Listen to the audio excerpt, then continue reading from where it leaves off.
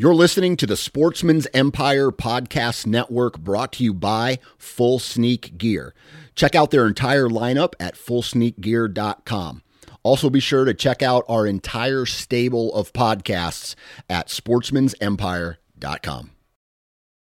Interstate Batteries offers a wide variety of batteries for your everyday needs. Stop into one of their thousands of retail locations and talk with a battery specialist about batteries for your truck, trail cameras, and even those weird batteries for your rangefinder. Interstate Batteries even offers cell phone repair in certain locations. For more information, visit interstatebatteries.com. Interstate Batteries, outrageously dependable. New from Moultrie Mobile, the Feed Hub offers first-of-its-kind cellular connection and control for nearly any spin cast feeder on the market. When used with the Moultrie Mobile app, you can monitor feed and battery levels, run feeders on demand, receive alerts when feeders are clogged, and remotely adjust feeding times. The Feed Hub is ideal for anyone who maintains feeders. Remove the guesswork and save time by planning feeder maintenance before you drive to your hunting property. For more information, visit moultriemobile.com. You're listening to the Pennsylvania Woodsman, powered by Sportsman's Empire Podcast Network. This show is driven to provide relatable hunting and outdoor content in the Keystone State and surrounding Northeast. On this show, you'll hear an array of perspectives from biologists and industry professionals to average Joes with a lifetime of knowledge. All centered around values aiming to be better outdoorsmen and women, both in the field as well as home and daily life. No clicks, no self-interest, just delight in the pursuit of creation. And now, your host, the pride of Pennsylvania, the man who shoots straight and won't steer you wrong, Johnny Appleseed himself, Mitchell Shirk. Mitchell Shirk. Mitchell Shirk. What's going on, everybody? Thanks for tuning in to another episode. I have been having a roller coaster of emotions here lately. I had some crazy stuff happen work-wise. I'm up and down with this roller coaster. Make a long story short, I had some cool offerings and exciting things happen in my work life. I'm still working at the same job and love. I really do enjoy working at my job. Great people, everything else, great experiences. All can't say enough good things, but Jill still had some stuff happen that rocked the boat here lately, and it's just created a little bit of chaos. But we've been working through that. I'm in the heart of field hockey season and coordinating stuff with my wife and everything else. But I have to say, I've been so thankful. My wife is doing more for me this fall to make things happen with the things I want to do in the hunting atmosphere. And I feel blessed. I'm so thankful for that. I mean, I literally condensed all the preparations for the season into a few days and a few weekends leading up to here. Did I get as much done as I would have loved to do and cover as many bases on property planning and maintenance and all that stuff? No, not even close. However, when I think about what in my mind qualifies as the bare essentials to get going and have potential at connecting at my targets, I feel prepared. I feel like I have a good chance. I feel like there's windows of opportunity that I have the mindset that when I go in, I'm going to be successful. And if I don't, that's okay. I think I've learned a lot this fall already, and I'm ready to put those things into application. Let's see. I finished hanging a few last-minute tree stands, cutting some shooting lanes. I've been shooting my bow. Nowhere near as much. This is like the least I've ever shot my bow leading up to hunting season in my entire life. But I have to say, mentally, I still feel confident. I think I've changed my logic in how I shot. I'm probably going to condense my range a little bit more than I normally have in the past because of that lack of shooting. But the mental focus that I have shooting, I feel good. Making good shot executions, and I'm hoping to relay that out here.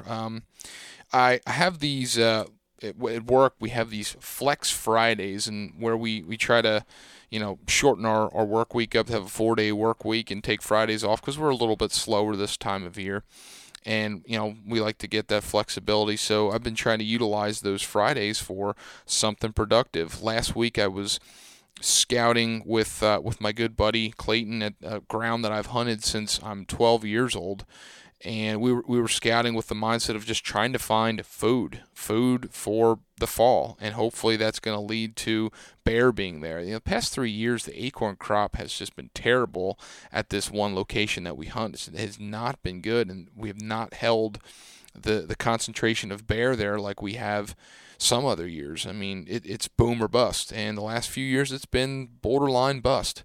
We've killed some bears, but man, it hasn't. It's been like you hunt hard for 2 days to see one bear, versus the years where there's a lot of food, we might have a bear in every single drive, and those are the years that I look forward to. And I wanted to scout that with him, with the thought of rifle season, but more because I was just curious: is the food there to be valuable for me to put a sit in during the early season in October?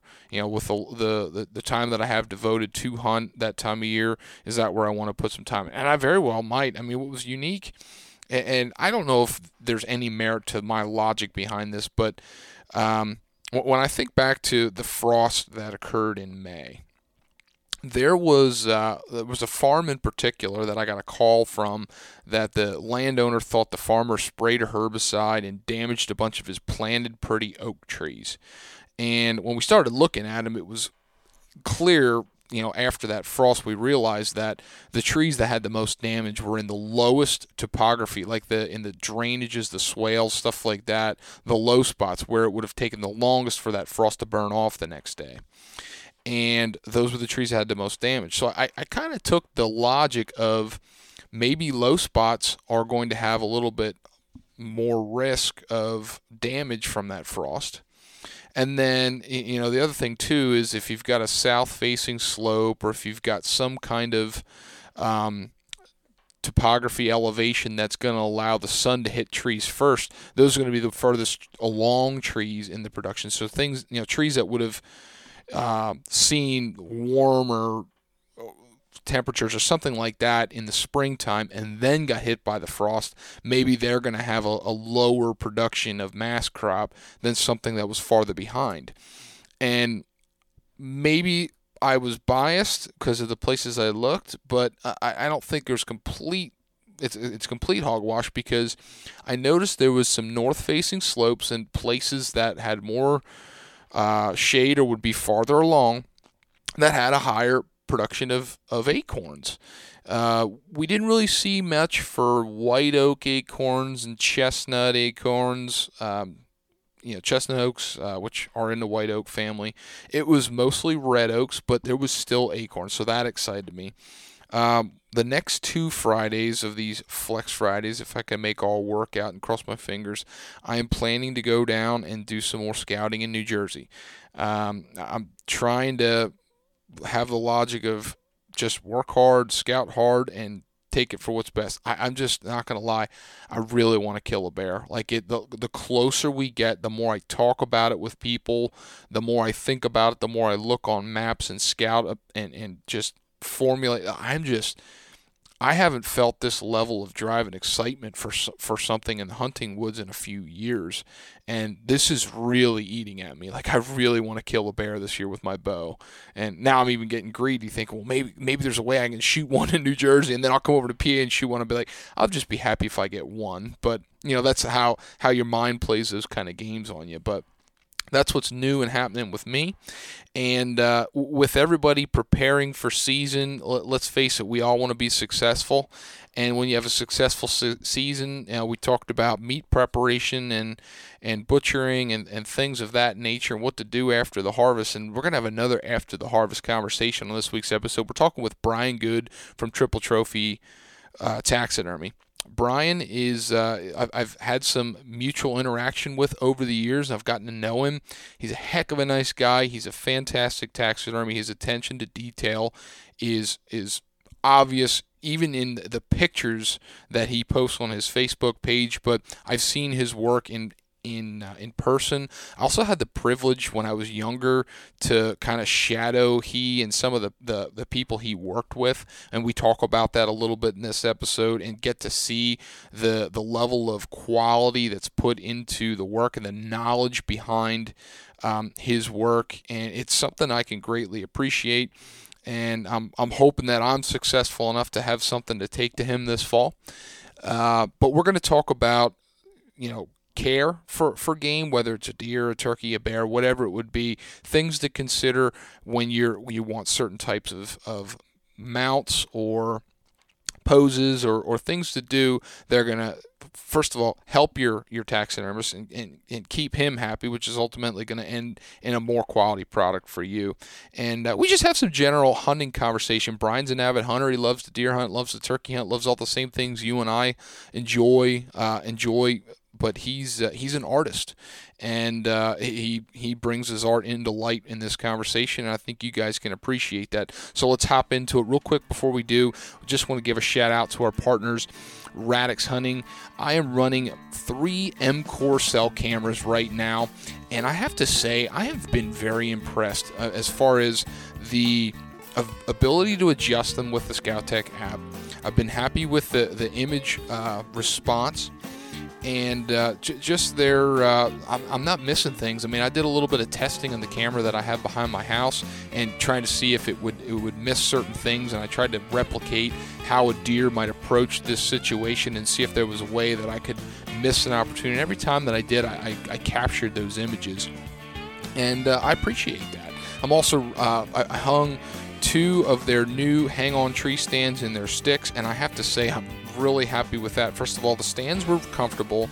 They were easy to hang. One thing I don't like about a lot of hang-on tree stands is they'll only give you one strap to hang, just the main strap. But I like that with the Radix stand. You have the main lead weight-bearing strap to put around. You set your tree stand to be flush with the tree and be stable.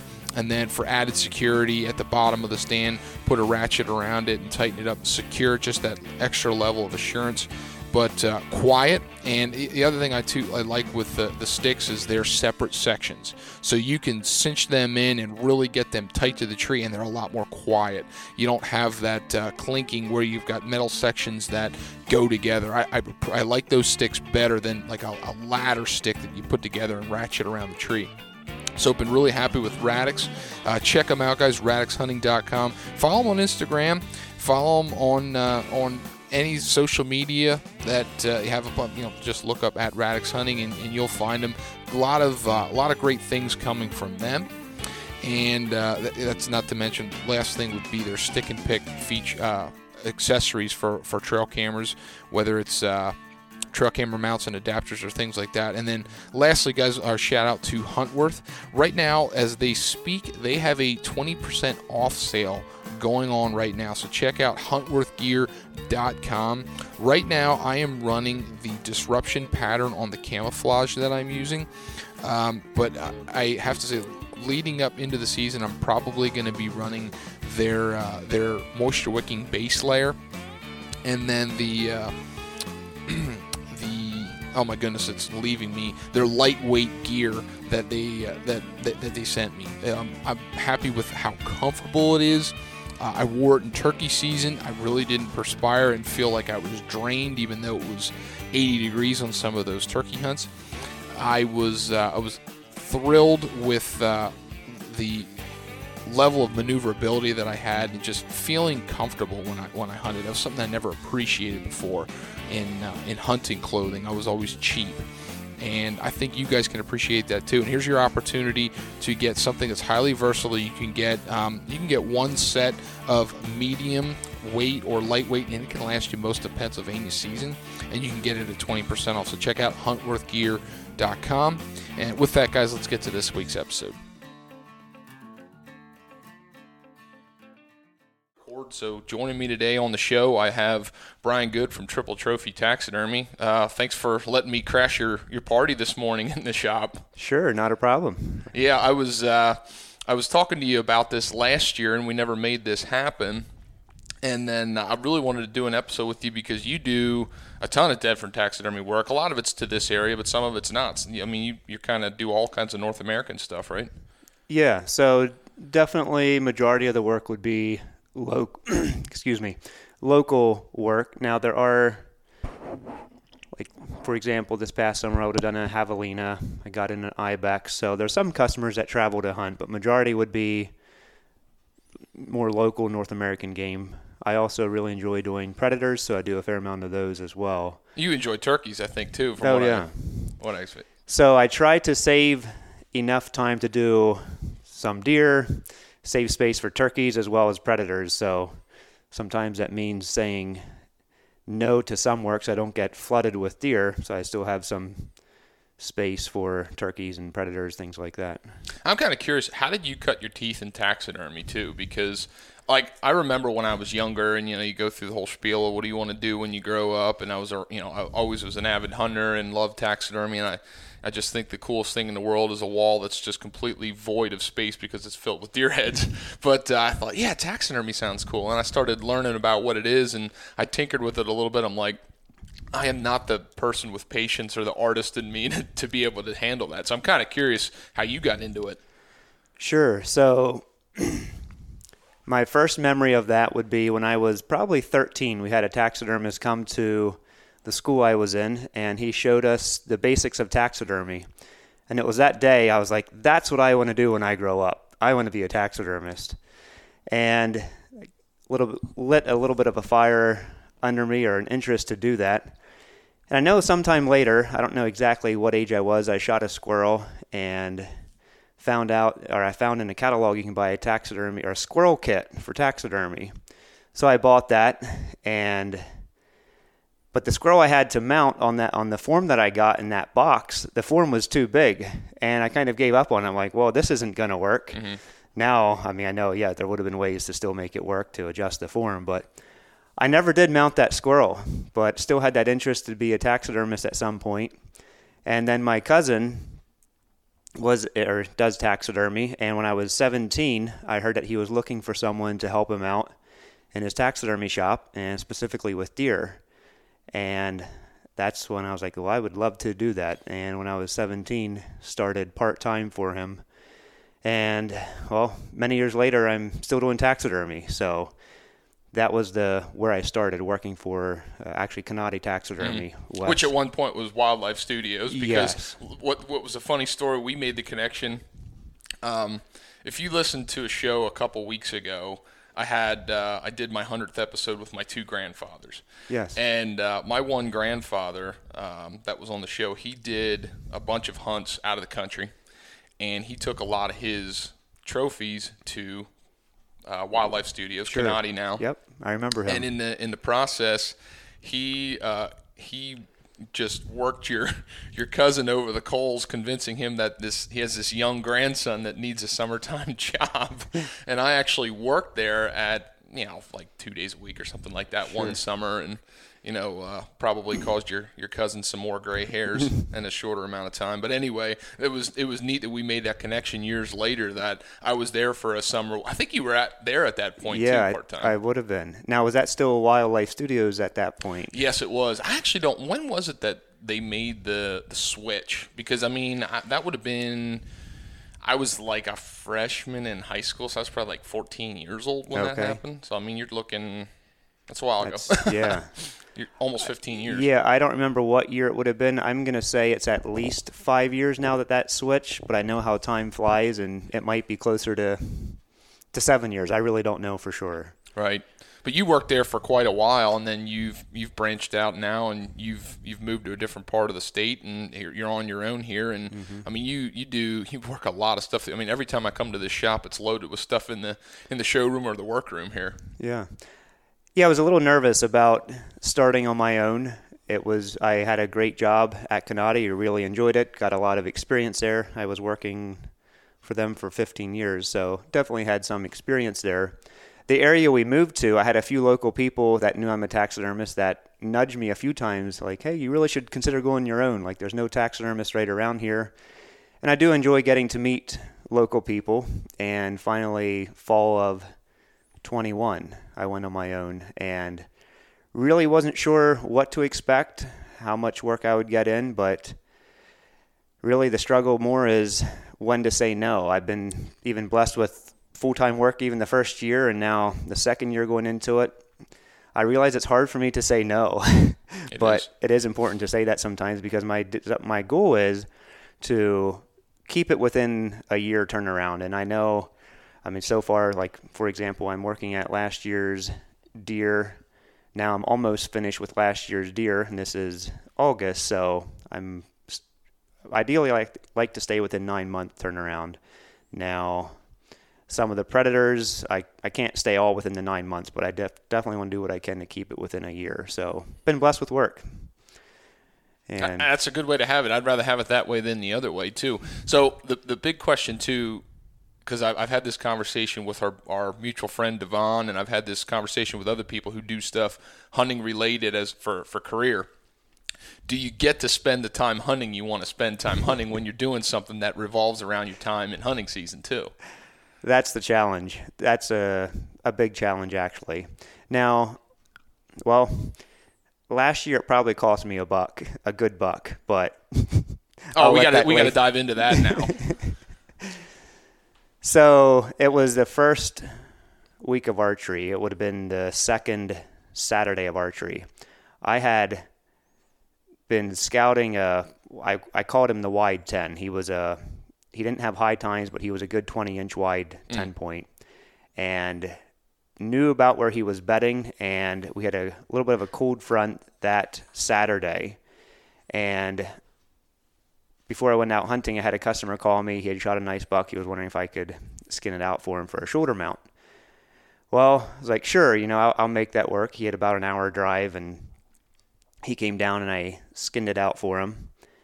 And after he left, I'm like, I have time to at least slip out and watch that field edge where I thought he could possibly come out. Like, I figured if he would come out, it would be that final minutes of shooting light. So I'm like, it's a fairly low risk to move at least to the field edge and observe that. And if he comes out, get a shot. And I went out there. I'm sneaking up to the field edge, and I wanted to glass it just to make sure there's no deer out there. And wouldn't you know, the buck I was after was standing 10 yards in front of where I wanted to be positioned at that field edge.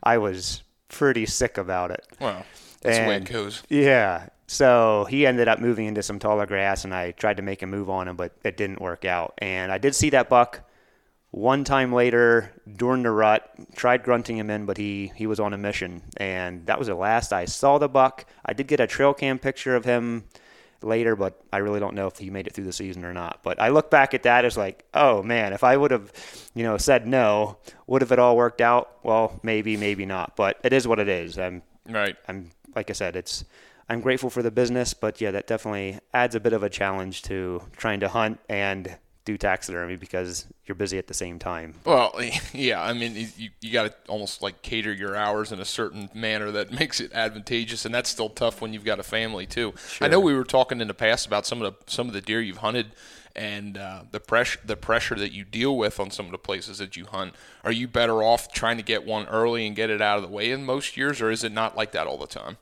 That's great if it works that way.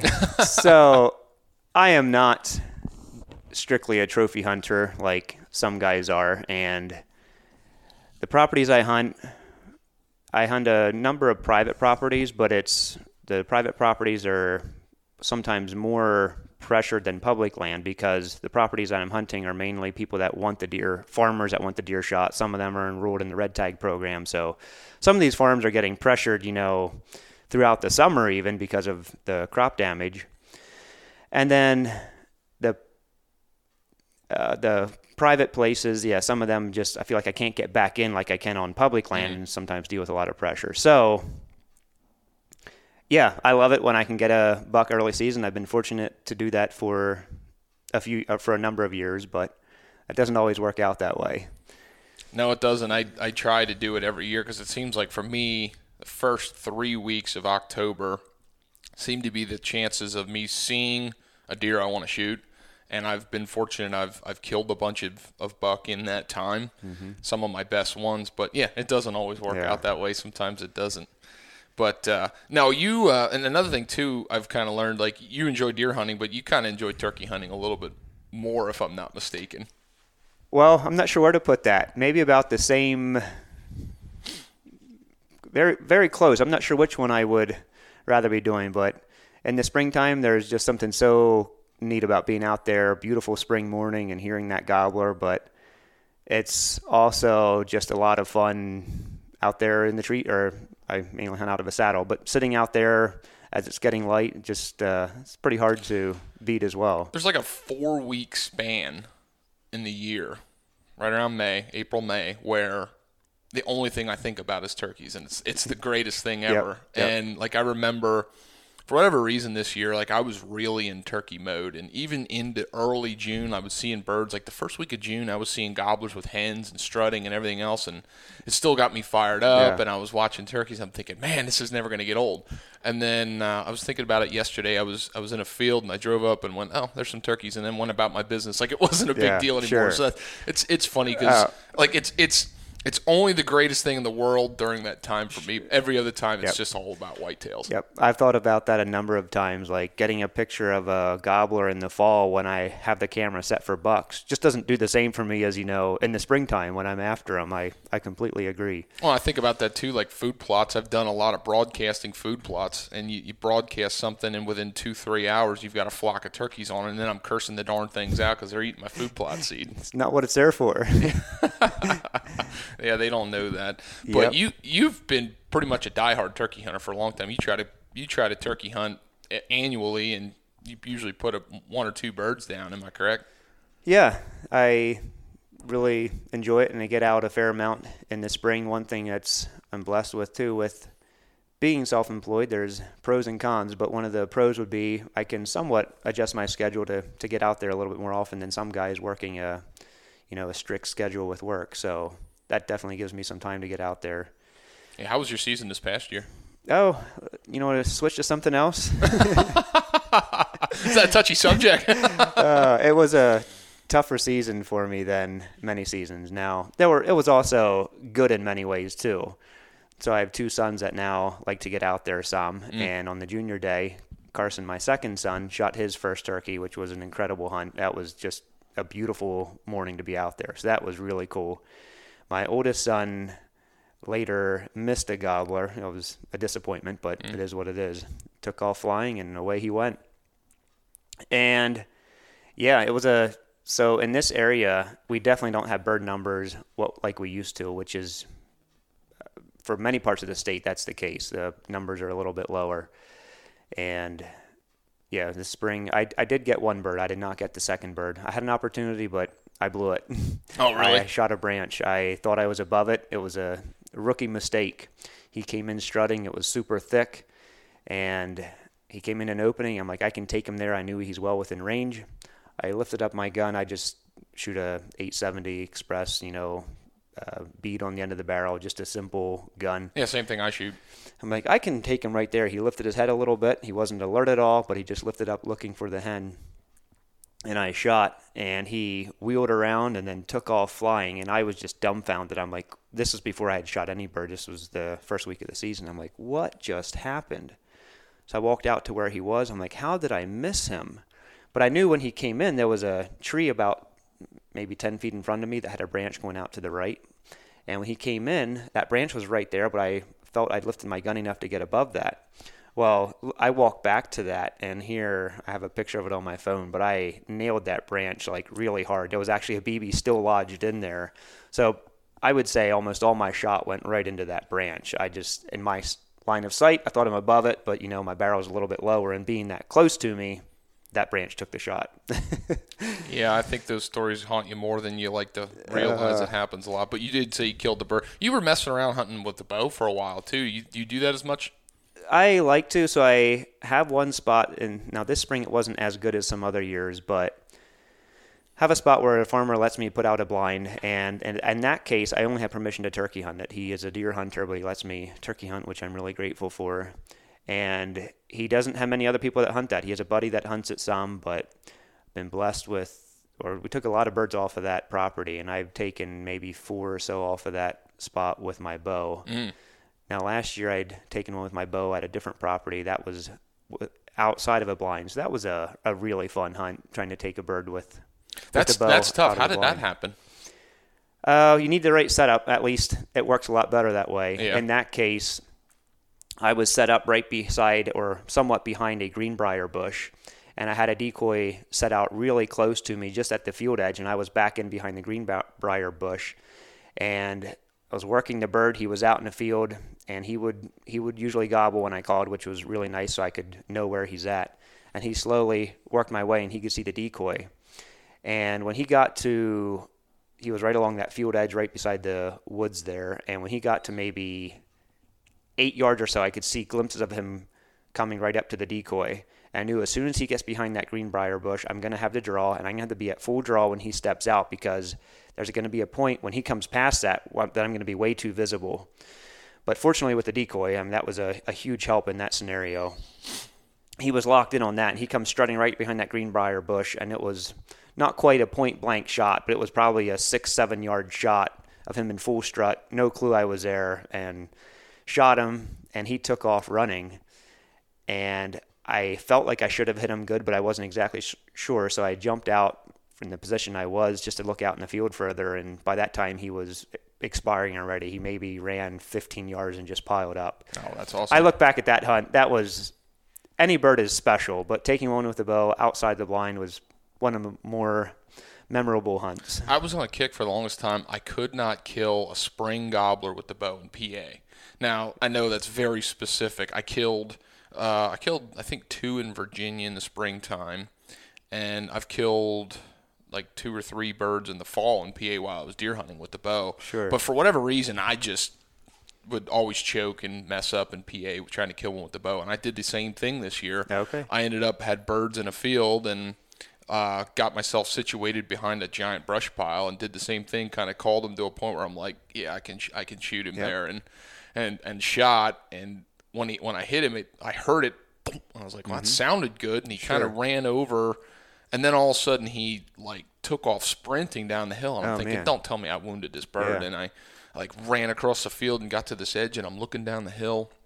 And I'm like, he's got to be like, I'm thinking he's going to be under a log or something. And I'm looking, I thought, I can't believe I don't see him hobbling because he was hurting. And I'm looking, I'm like, doing the whole scan. I start scanning closer to me. All of a sudden I look, and I'm like, holy cow, this is a blood trail better than some deer I shot. Oh, wow. Okay. And I followed it down, and he was laying dead under a tree branch. He was dead instantly. I was like, and he went like 40 yards. Wow. Like, that surprised me. But yeah, there was something special about shooting one outside of a blind like that. Sure. And it was just a Jake, but I didn't care. It was the first one with the bow, and I feel like anyone with the bow is fun. Yep. Well, congrats, man. That's an accomplishment. It's something. It was definitely fun. Like I said, it's just something about chasing turkeys. But I know I want to bring up and go back to turkeys. So, I mean, you said, I remember talking to you, you said you really enjoy mounting turkeys. It's just you probably don't, do you get a lot throughout a year? So this spring was the most I've ever got. It was, I believe, 17 for life-size mounts, which at that point I realized I got to start saying no, because no to future birds, at least for this point, because they take a lot of time. And again, I try to gauge how much can I get done within a year, and I don't want to just take in too many. I really didn't expect to get in that many, so that's enough for me where I'm at right now for a year. So I believe that, and I'm assuming they've got to be just tedious, just because, I mean, when it comes to skinning a turkey, I mean, it's got to be very, very tedious as far as what you do to make sure it's well prepared for a form. Sure, yeah, they take a lot of time. And one thing with turkey, I'll say this about predators and turkeys. So there's a lot of taxidermists that do a lot of deer, and they're good at doing a deer. They can put a nice deer together. There's a lot of taxidermists that aren't as, they don't have quite the, what word am I looking for? I don't know if skill is the right word. Maybe not as much practice with some of the, like, turkeys and predators. So one thing I've been blessed with the experience I've had and going through some training, I found out that there's some turkey hunters out there that are willing to travel for a turkey taxidermist, that they're happy with the birds. There's people that are willing to travel for good predator taxidermy. Not saying that there aren't people out there willing to travel for a nice deer mount, but I see it more with turkeys and predators. Almost like a specialty. Sure, yeah. So I try to push a little bit more for turkeys and predators because I really enjoy doing those as well. And like I said, I don't want to do strictly deer, so I like the variety. So the turkeys that I would taken in the spring, for example, most of them were somewhat local people. There's one, maybe several that would have traveled a few hours to come here, but most of them are more local customers. All right, folks, it's that time of year for fall food plot planning, and this year I'm proud to be working with Vitalize Seed. I work with them because they're great people and they're extremely passionate about wildlife and soil health. My fall food plots will be planted in Vitalize's Carbon Load, a 16-way diverse mix that is highly attractive to whitetails and has countless benefits to soil and soil health. If you've ever been overwhelmed by the hundreds of different seed blends on the market, check out Vitalize's 1-2 planting system. It's designed how nature intended, to make biology work for you. Now, each plant species in the blend has the proper ratio of seed to grow synergistically, not allowing any to outcompete another. This provides season-long forage for wildlife as well as benefiting the soil biome. There's no need for complex crop rotations with monocultures that are susceptible to drought and overbrowsing. Whether you plant with fancy no-till equipment or a bag spreader and a lawnmower, Vitalize can work in any food plot. For more information about Vitalize and soil health practices, visit vitalizeseed.com and be sure to follow them on Instagram and Facebook. Well, turkeys are one of those things, like, and it comes to any game species. I mean, if you're excited and you shoot a good deer, you shoot a good bird or whatever, and you get excited and you want to get it, get it mounted. Most of the time, you're not thinking about the taxidermist from the perspective of, how good of a job did I prepare this to give it to them. A lot of times there's excitement and they give it to you and you might not never go. And turkeys are one of those things I always cringe at some of the birds I've seen after you kill them from stepping on the head or, blowing their head off with a 12 gauge or whatever. Mm-hmm. So with that in mind, I wanted to know, like, when it comes to preparation on some of those, I guess, more specialty stuff that you like to do, like, are there do's and don'ts or things that people should keep in mind if they want to get a turkey mounted, if they want to get a coyote mounted or something like that? Yeah. Well, that's a good question. And I'm glad to hear someone else cringes when they see somebody stepping on a turkey head. Well, I step on a turkey head knowing I'm not going to do anything with it. But, I mean, I've seen that, and then people say, I'm going to get it mounted, and you look at the neck, it's like, well, all the feathers are gone. Yeah. Yep. No, I hear you 100%. I have no problem with people stepping on turkey head if they don't want to get it mounted. It's just too many times where, in the excitement, they might not even really think about, how's this going to look in the end, taxidermy-wise. But I have a Facebook page, and I usually, before the spring turkey season starts, I'll put something out about, how to care for a turkey if you do want to get one mounted. Because turkey, more than a deer, if you want to get a good mount, it starts with the hunter and caring for the animal, caring for the bird after the shot. And for a turkey, I would say the most common thing is after the shot, a turkey usually starts flopping after the shot. Ideally, if you can get that bird off the ground before he starts flopping, that's better. Because in some cases, especially if it's rocky or if it's steep, the turkey starts flopping, he might start losing some feathers. And feathers, while you can replace some feathers, it takes time. It takes a lot of work and depends where.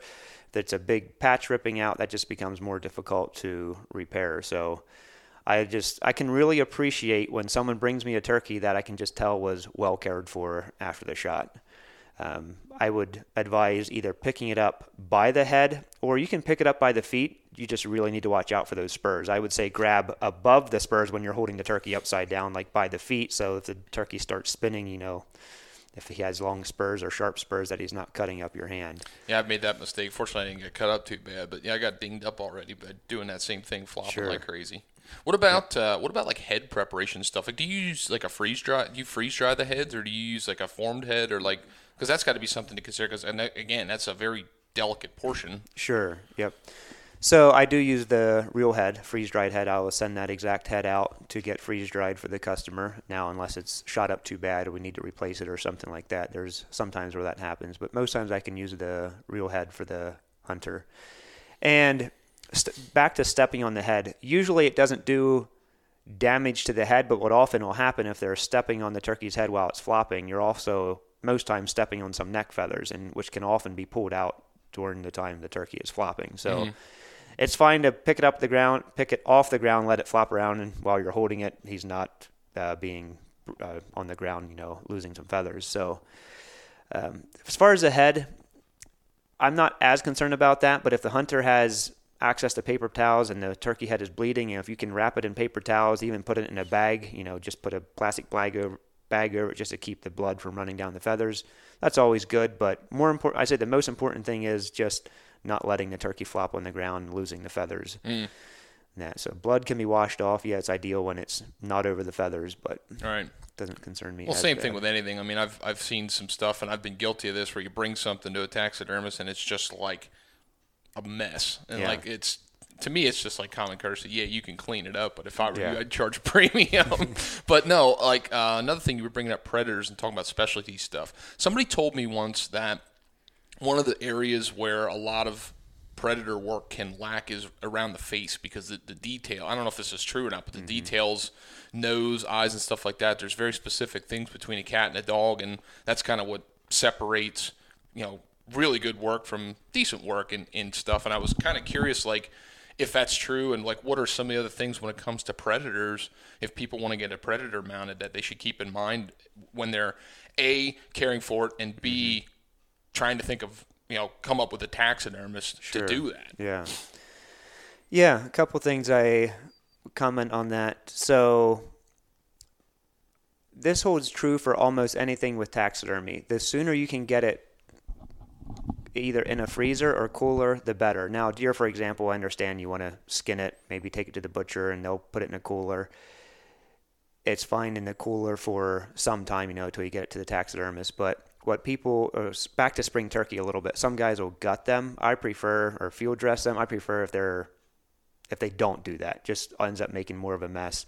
If they can get it in a cooler, in a freezer, or call their taxidermist as soon as possible and maybe see what their taxidermist would like them to do with it, is always a good way to start out, rather than just assume.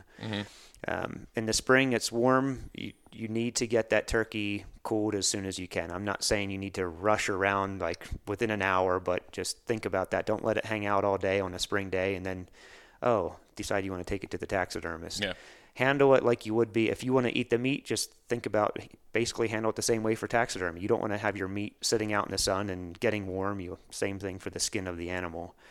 As far as you ask about predator work, I'll just comment a few things. So I'll go again back to, I don't want to come across as having it figured out or being boastful. Taxidermy is an ever-learning process. Sure, just like hunting. Right. You'll never completely master it. So my bobcats, for example, I want to continue learning something with each one.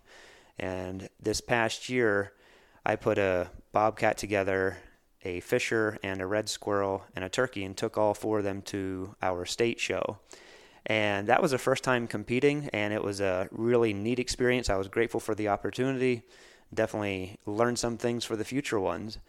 And I also had bought a DVD on mounting a competition bobcat, learned a few things here and there. So anytime you can go to a class, and even if you just pick up on some minor details, some very minor details make a big difference in the end result.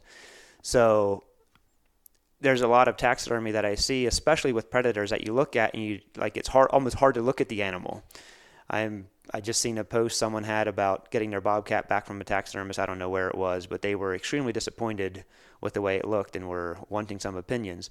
Well, it does, for a good mount, it is good for the customer to shop around a little bit, to check with the taxidermist, look at pictures, or even sometimes it can be a little deceiving if they just see one picture of a mount. Oh, this was a good mount. Well, did they have help putting it together? Or did they do it on their own? Or is this consistent with their work? So a lot of things to think about when shopping around. If you really want to get a good mount, again, especially for your specialty stuff, whether it's turkey or bobcat or fish or whatever it is, make sure the taxidermist is consistent with putting out nice work. And some of that, people are more focused on the price, and I can understand. When a customer calls me and is price shopping, I have no problem with them price shopping. sometimes I will make a comment. So just, as you're price shopping, just be aware in general, you get what you pay for. I'm certainly not the cheapest guy around, but I know I'm not the most expensive guy around either. So right. I say that for whatever it's worth. I mean, I continue learning and continuing to improve. Also, at least I find it for me, I am spending even more time on my mounts than what I would have sometimes. There's little details, they take time. There's a balance to it all. When you take something to a competition, there's guys that'll spend 10 hours painting a deer nose. Well, does that pay for commercial work? Yeah, right. You'd have to raise your prices significantly, triple. Time is money. Right. So there's a balance to it all, but my goal is to put out the best I can in the time that is allotted to mount the animal. So I'm not sure if I really answered your question. No, I think that does. I mean, quality work is going to come from experience, right? Anything you do, experience is hard to beat. Yeah. So I like that. You brought up price shopping. I mean, I don't know if this is countrywide or if it's just confined to the stubborn Pennsylvania Dutch mindset of our area, but there's so many times that's too much. That's too much on anything in life. But you do get what you pay for, and if you truly value a trophy, you want quality and you want to preserve that memory, and I think that's important to consider. Sure, right. And back to the guy that's price shopping, I tell people, if they're happy with their work, then that's what's important to me. Exactly. That's what I care about. So I don't care if they take it to someone cheaper. I don't care if they're happy with the end result. That's what matters, right? So I don't want to try to pressure someone into spending more than what they want to. And I'm going to bring up a good point there I just thought of. So I have a friend of mine who got a really nice buck mounted 2 years ago. And when he got it back, he told me what he paid for and everything else. And I looked at it. In my personal opinion, I thought, man, Brian does nicer work. Rodney does nicer work. A couple of different taxidermists I know. I'm like, that's just not as nice. But at the end of the day, what you just brought up, he was happy with it, sure. And that's all that mattered. Yeah. So I bring that all up to say, if somebody else doesn't like your mount, who cares? It's your deer. It's the same thing of the concept of the buck you shoot. If you don't like the buck I shoot, it doesn't matter. I shot it. It's my deer. Sure. So I wanted to bring that up. Yep, exactly. So while I like to see quality taxidermy, I guess it comes down to more what the customer is happy with and what they want to pay for. And taxidermy is not a necessity, as much as we might think it is sometimes. My wife definitely doesn't think it's a necessity. Sure. So I don't want to see someone put themselves in a financial hardship, if they have a family to provide for and then them spending too much on taxidermy. To me, that doesn't feel good to me either as a taxidermist. Right. So, but predators. I mean, pretty much when you look at predators or any care for game species that come in, keeping it cool, trying to minimize hair loss, feather loss, stuff like that. And there's really not much to about. What about from the perspective of whitetail? So we're coming up here on whitetail season, and that's going to be the big one. I'm sure you probably get as many deer heads as anything. I've heard people talk about, if you really like your taxidermists, you want to help them, you should take measurements, and I don't even know what those are. So I just open it up. When you get a deer, I'm sure most people bring you a deer and tell you the way they want the head turned and the form that they like the most, and that's about it. But are there other things to consider if you want to, be a friend of your taxidermist and help them out? Yeah, well, there certainly are, and that's a good question. One of the most common mistakes I see on a deer, for example, is in the skinning process, a lot of hunters don't realize how much brisket is on a shoulder mount. Now, I know our listeners can't see what we can see right here, but you can see the briskets on these deer. Every year I get deer that are brought in with a brisket that was cut too short. Mm-hmm. And maybe for the listeners to give them a little bit of a visual, when that deer is skinned, usually make an incision down the belly, some guys will take it all the way up into the brisket, like between the front legs. Well, if for a shoulder mount, you want to stay back a little bit. You don't want to go up into that brisket and cut directly in between the front legs. The other thing people will do sometimes, they'll cut down the front side of the front leg and go straight across leg to leg. When you do that, that removes all the brisket from that cape. And a lot of butcher shops are familiar with, how to skin for a shoulder mount, but even sometimes they make mistakes too and cut down. Basically, you do not want to cut straight across from front leg to front leg for a shoulder mount, or you're going to remove too much of that brisket. If you go around to the back of the leg, you have that white hair and brown hair meeting. There's a hair pattern change there. If you cut directly down the front side of the back side of the front leg and angle that back to where you made that incision for gutting the deer, which leaves all that brisket, that skin between the front legs, attached to the cape, the neck of the deer. You really want to leave that attached to the deer. So it can be fixed, it can be sewn back in, but it just makes extra work for the taxidermist. And you can see that sometimes. Right. If it's a short-haired deer, it's extremely hard to hide that 100%. So yeah, like an early season deer. Like my favorite mounts are actually like the first 2 weeks of season. Certainly. I just love that coat at that time of year. I think that's like the neatest looking stuff. I'm glad you brought up the skinning too, because I remember the first couple times I did it, I butchered it. And like I'm to the point now when I do it, if I'm going to get a deer mounted, I've actually been giving the whole hide to the taxidermist. Sure. Because like I've seen people talk about like, oh, it's good to hang the deer and then, take measurements where you want to make your cuts. And I've even seen guys put tape around certain places where you want to make a cut so you get, precision cuts. Sure. and up in legs and stuff. And one thing I learned the first time I tried to do it and I tried to just cape it, that was a pain in the neck. Yeah. So I just, when I do it, I leave the deer hanging. And I'm bringing this up because I want to know if I'm doing my taxidermist a favor or if I'm doing him a problem. But like I'll skin from the legs down and bring it over, up to, where I make the gut incision up to the sternum, and then just keep bringing it down and then just let the whole hide on. Yep. When I do it, following that white line stuff, like is that just as easy, if not, just so that you can make the cuts you need? Yes, I'm glad you brought that up. And most deer that I get in do have the full hide attached, just like you're saying. And a lot of butcher shops will, leave the whole hide there as well. Mm. So that's nice. And even what happens sometimes, even if the brisket is not cut properly, if the full hide is still there, I can still save that brisket off the deer. Now, if the customer cuts the deer the length where they think they need, which if they do sometimes, they don't realize, again, how much of the shoulder is there. Sometimes they'll cut it too short thinking, this is a deer, I'm going to get the neck and head mounted. Well, there's still a lot of shoulder there. So if you're going to cut the hide off, save at least half the hide. That way your taxidermist can cut. I mean, if he needs to take extra off, he can. You can't so easily put it back on. So that sounds real, or that what you described there is good, because a lot of them, like I said, will bring the full hide. And there was something else I wanted to comment on that. Now it slipped my mind. Oh, measurements. You brought up that, and that's a good question. And some taxidermists may say differently than what I do, but I personally, when a customer takes measurements and gives me their measurements, that doesn't mean a whole lot to me. And here's why. I don't mind at all if they take measurements, but measurements I've found, like when you're talking little measurements, say eye to nose, well, where exactly was that tape measure held on the eye to nose? Like that makes a difference whether it was used with the calipers or just a measuring tape, where they started and stopped. Nose to burr, like even though they can get fairly close there, I'm talking burr of the antler. Mm-hmm.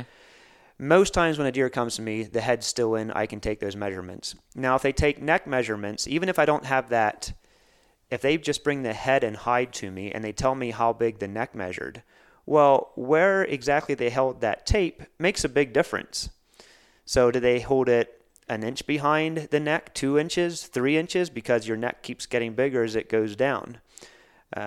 Also, sometimes, the customer, wants the biggest amount possible, so they might stretch it a little bit. I've come to the place in the experience that I measured a lot of deer capes, probably 1,000 or so, or probably beyond that. I'm comfortable with letting the skin tell me what size that neck needs to be. So I don't want to say never take any measurements, because it can't hurt anything, but to me, I don't look at it as, this is, now I can get a better mount now because I have these measurements. So again, I guess I would suggest people ask their taxidermist, do you want me to take any field measurements or not? And if the taxidermist does, they can guide them through some field measurements. Now, in the case where, say, the deer is taken out of state, and sometimes a hunter will take it to a local taxidermist just to have it caped out and then brought to their taxidermist, a more local taxidermist, it can be helpful for an eye to nose measurement. And if it's taken from another taxidermist, I'm going to take that as a little bit more accurate than, say, the hunter, not to just discredit the hunter, or just to not believe the hunter, but as a taxidermist, you know a little bit more exactly where to take those measurements. That makes a lot of sense. Even with the eye to nose, I can gauge off the skin now with experience, you know, what that skin is telling me, what the eye to nose length really needs to be, what the neck length really needs to be.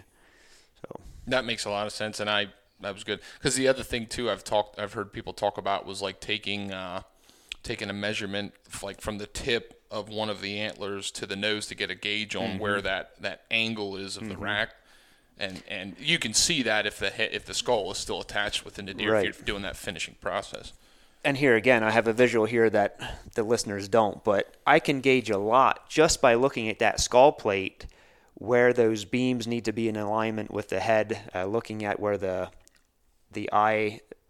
skull starts to, or the eye socket is on the skull. So that tells me a lot too when I go to set the antlers. Well, how much more difficult does it make it for you as a taxidermist? Like, let's say somebody shoots a buck and they put it on a board for years, or they just keep the rack for years and they got rid of the hide. But for some years later, they look at it and they go, you know what? I'd kind of like to get that mounted so they get somebody else's cape on it. Like, is that a bigger pain in the neck, or is it still like if you've got a cape, you can just form it to that cape and it still looks preserved? So you want to get a cape ideally that is proportioned to the age of the deer, the caliber of the deer. So that's going to be the biggest thing. You don't want to put a 140-inch deer on a year-and-a-half-old buck cape, or it's just going to look funny because you can't. It's you just can't going to fix be that. Yeah. Right now. No, to answer your question, a short answer would be no. That can easily be done, and I've had that happen sometimes, even for guys that get a mount and they're not happy with it. They want to get it remounted. I'll get a replacement cape for them and put their antlers on that. Now, ideally, you want to get a cape too where the mass on the antlers was similar. That's tough. You can adjust it. You can make adjustments where trim it a little bit bigger or make it a little bit smaller, but it's good to have one that was close just to make the process a little bit less grueling. Sure. Yep. Good deal. Well, hey, this has been good. This has been fun. Am I missing stuff when it comes to taxidermy that we ought to let people know about when it comes going into fall? I'm just thinking out loud. Like, I was thinking about preservation. I was thinking about, good cuts. We talked about that. What are some other things that maybe I wouldn't think about from a taxidermist perspective that would be good for people to know about going into fall? Sure. Another area that maybe I'll address is dragging a deer. So some hunters, especially if they're hunting way back in, now there's a lot of hunters that are starting to pack their deer out, skin it themselves. While that can be great, they might not be dragging it and rubbing hair off, but the more hunters that are skinning their deer, if they're not familiar with where to make the cuts for a shoulder mount, you get a little bit more, you can get more capes that are not cut properly. But again, it can be simply fixed by, if they have any questions, or there's YouTube videos, or again, I would say call your local your taxidermist that you use and get some pointers to them. Rather think about it beforehand rather than an afterthought. Again, thinking about the more you care for the mount, or the more you care for your animal after it's harvested, the quicker you get it cooled, skinning properly should end in a better result for the finished product when it's on the wall. The better the hunter cares for the animal. So back to dragging a deer. Some people again don't thinking about, or they in the moment they're focused on getting the deer out of the woods, and they might be attaching a rope behind the head or on the neck of the animal and just dragging it. Well, what happens then if you're dragging it that way? Those shoulders are going to rub the rocks. You drag it across logs. And how many times have you been in the woods where it was obvious where someone drug a deer out because there was hair left behind? Every rock you could see the hair left behind. Those shoulders, if you're going to drag a deer, if you're going to drag a deer and you want a shoulder mount, you got to keep those shoulders off the ground, because you risk breaking hair off. Well, it will happen if you're dragging the shoulders. You're going to be damaging the hair. So keep that in mind if you're dragging a deer, really any distance, because all it takes is one rock and you really hit a rock hard and the shoulders on the ground, well, you're going to leave hair behind and it's going to show in the mount. Yeah, now you bring that up, I had that happen to me. It was the biggest buck I'd ever killed at the time. I'd killed him with a rifle, opening day of rifle season. And where I shot this deer, it was one of those where it wasn't that I was lost, but I didn't exactly know where I was at and what the best way was to take this deer out. And when it started, like I shot this deer and was looking at him like, this is my biggest buck. I'm going to get it mounted.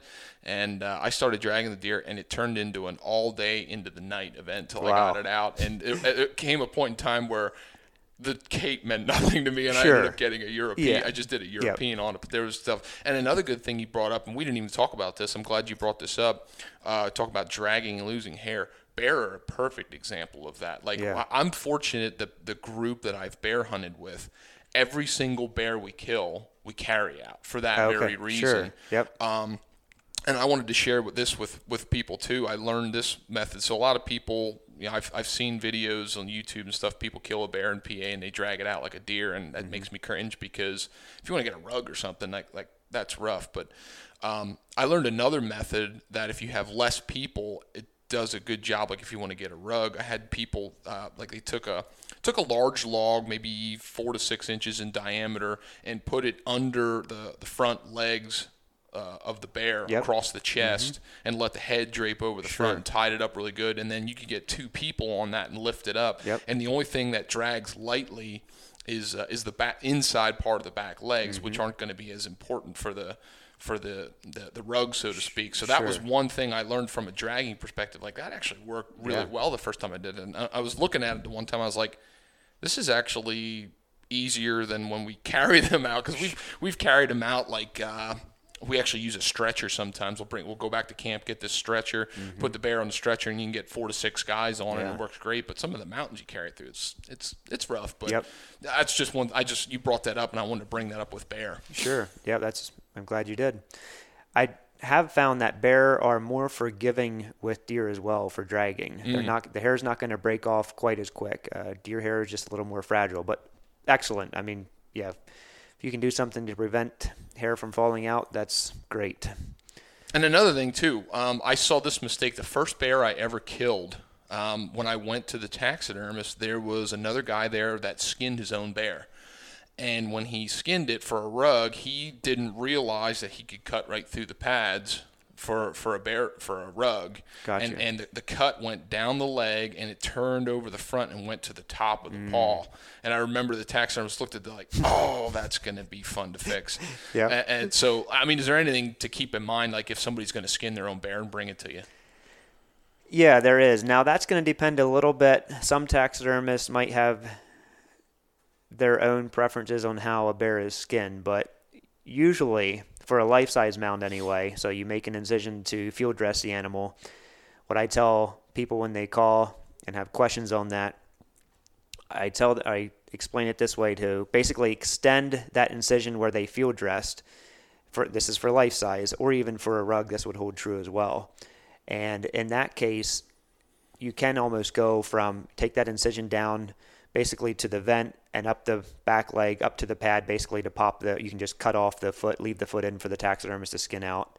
Unless someone really knows what they're doing with the skinning, they can take the pad out, or the foot out. But in most cases, they just leave the pad in for the taxidermist to skin, or the foot in for the taxidermist to skin. And then the front leg's the same way. Take it up, that incision between the front legs, and then just take it down both legs and remove it that way. Gotcha. Cut the legs off at the foot. One more thing that is changing this year with Pennsylvania, and maybe I'm not sure if other states are making changes on as well with CWD.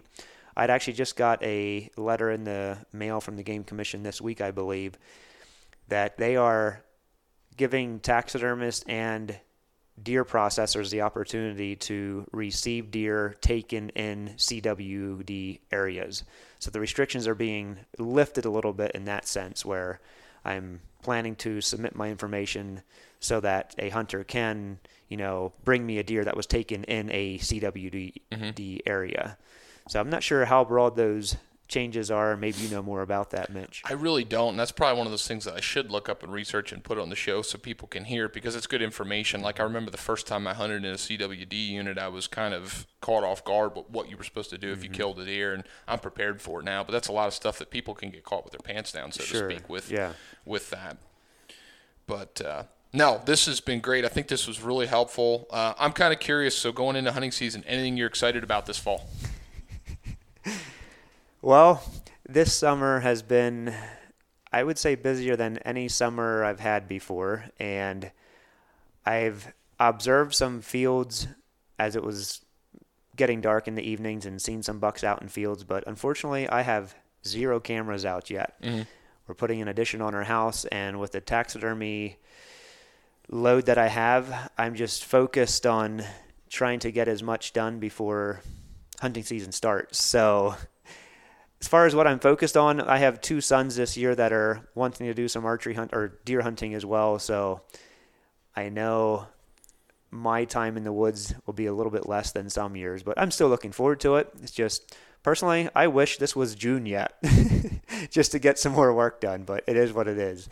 I know what you mean. That all, like, it happens every year. It's just, I just said this again on another podcast. Like, I just see it getting shrunken down more and more at your time. Like, I'm doing stuff to my house and kids and family, and it's just like the stuff you used to do in preparation gets harder and harder. And I think that's why I enjoy the podcasting aspect of it, because I get to talk to a lot of people who live very similar situations and still find a way to be successful year in and year out. And or maybe what it does is maybe their success as far as the deer they harvest have changed.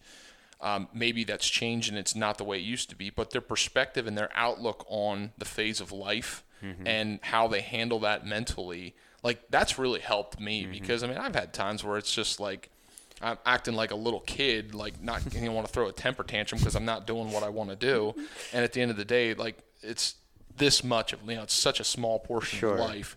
So that's one thing I've enjoyed from that avenue. But yeah, you've got a family, young kids and everything else, and that's it's a walk of life that changes stuff. But I'm still hoping that I shoot something to bring to you this fall. Yeah, well, that would be great.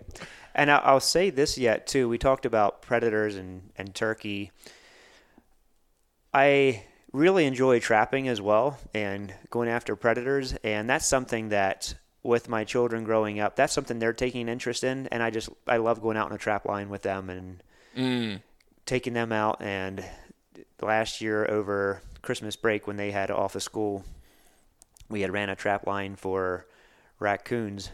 Well, not just raccoons, but we were targeting raccoons more than other animals. And I'll say this yet, with the turkey numbers, and I mentioned the turkey population declining, there's, in my opinion, too many people hanging up their traps because the fur doesn't have value to it. And I look at it as we do need to manage your fur bearers. And I think the raccoon population in many areas is way too high. And I wasn't aware for many years how devastating raccoons are on turkey nests. Now, with people putting trail cameras over turkey nests that they're finding and seeing the destruction that a raccoon will come in there and raid the turkey nest, sometimes take the eggs, sometimes even kill the hen. And I look at all the nest predators that are out there. Even skunks will raid nests when they can. Take the eggs.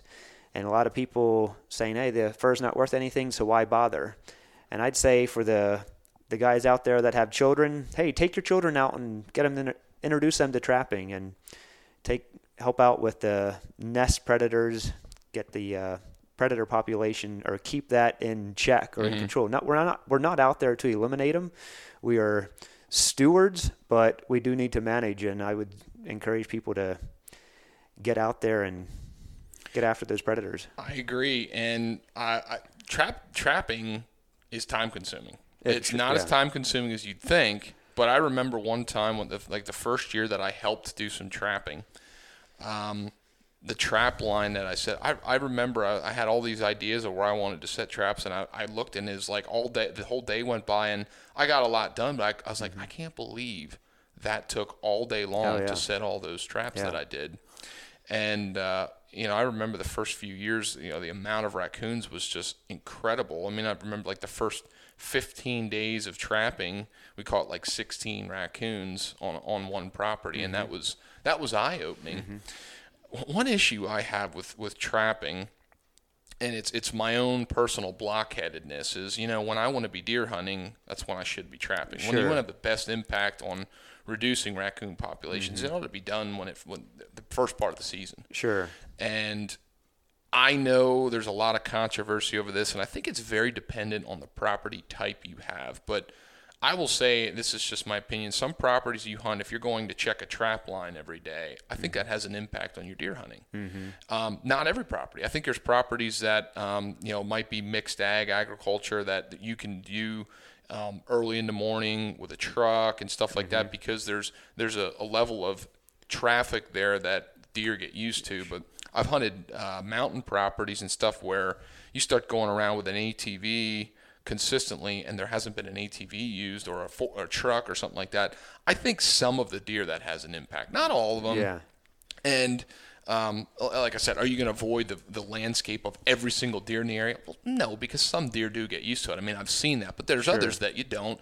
And I'm just so mentally, it's just such a mental blockade. Plus, that's a busy time of year in the first place. Yep. And then when I do get time to trap in the wintertime, if you've got snow cover, like, it's hard to catch raccoons sometimes and like make the major impact. And I think it closes somewhere around a little after Valentine's Day, like the 25th or something. Somewhere in that range. Yeah. I've noticed some states are opening and extending the trapping season towards fawning season for raccoons and stuff. And that was one of those things that, like, I keep thinking, like, I would love if we had that opportunity, because I think, like, from February up until fawning season and nesting season, like, I would have time to do that, and I would love that opportunity. But, yeah, I mean, it's got to be a labor of love, because I hate skinning.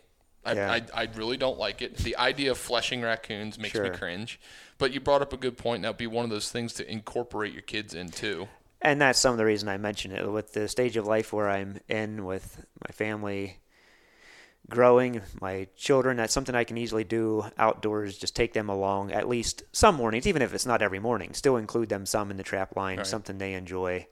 And, at the same time, while controlling some nest predators. And I'll say this too, trapping is something I enjoy. Not everyone enjoys it. I enjoy it, and I do it for several reasons. It's something I can do with my children, but also thinking about nest predators. And I hear you on it's a busy time of the year to do that yet, and I feel the same thing. So I try to go after, I enjoy deer hunting, especially archery hunting, and trapping overlaps with that. But usually, if I can get my buck in archery, I then shift a little bit to trapping and get some traps out there.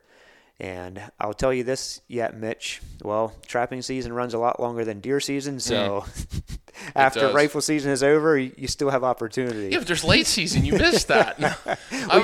Your tags are full by then. So.